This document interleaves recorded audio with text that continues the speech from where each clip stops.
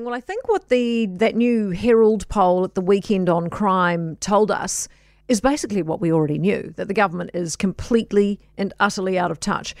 It will be this, among many other things, that will see them lose the election, I think, come October, despite telling us over and over again that crime is down and that we all feel safer. You can only lie and feed us so much BS before your cover gets blown. And as it turns out, that turned up in the form of actual data over the weekend, where a new survey polling New Zealanders showed, in fact, we feel less safe today than we did 5 years ago.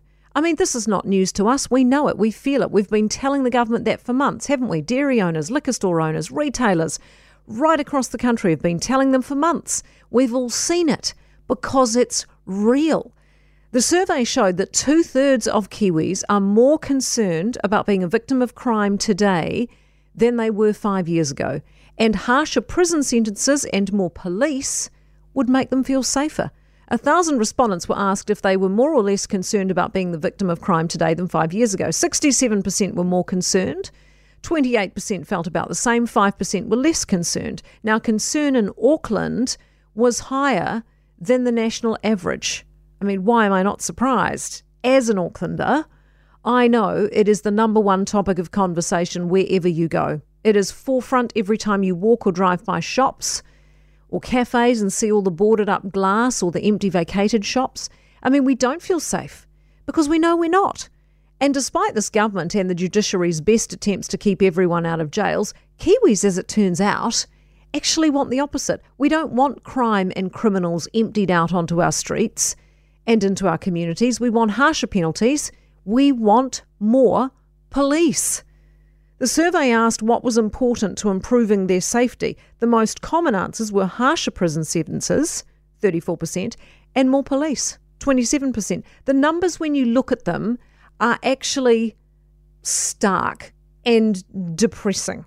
From 2017 until 2022, reported victims of crime went up 11.9%. Now, offenders arrested, that went down 25.4%. Convictions, they went down 26.2%.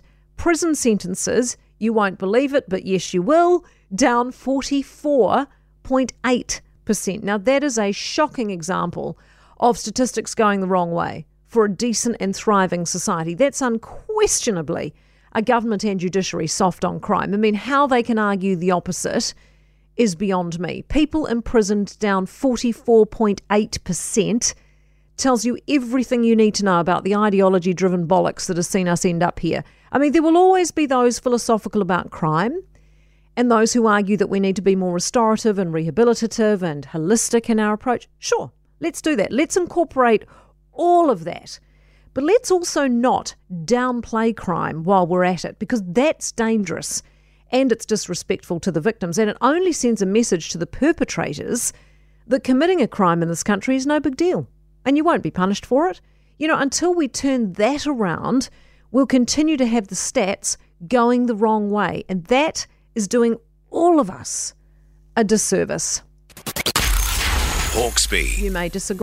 For more from Early Edition with Kate Hawkesby, listen live to News Talk ZB from 5 a.m. weekdays or follow the podcast on iHeartRadio.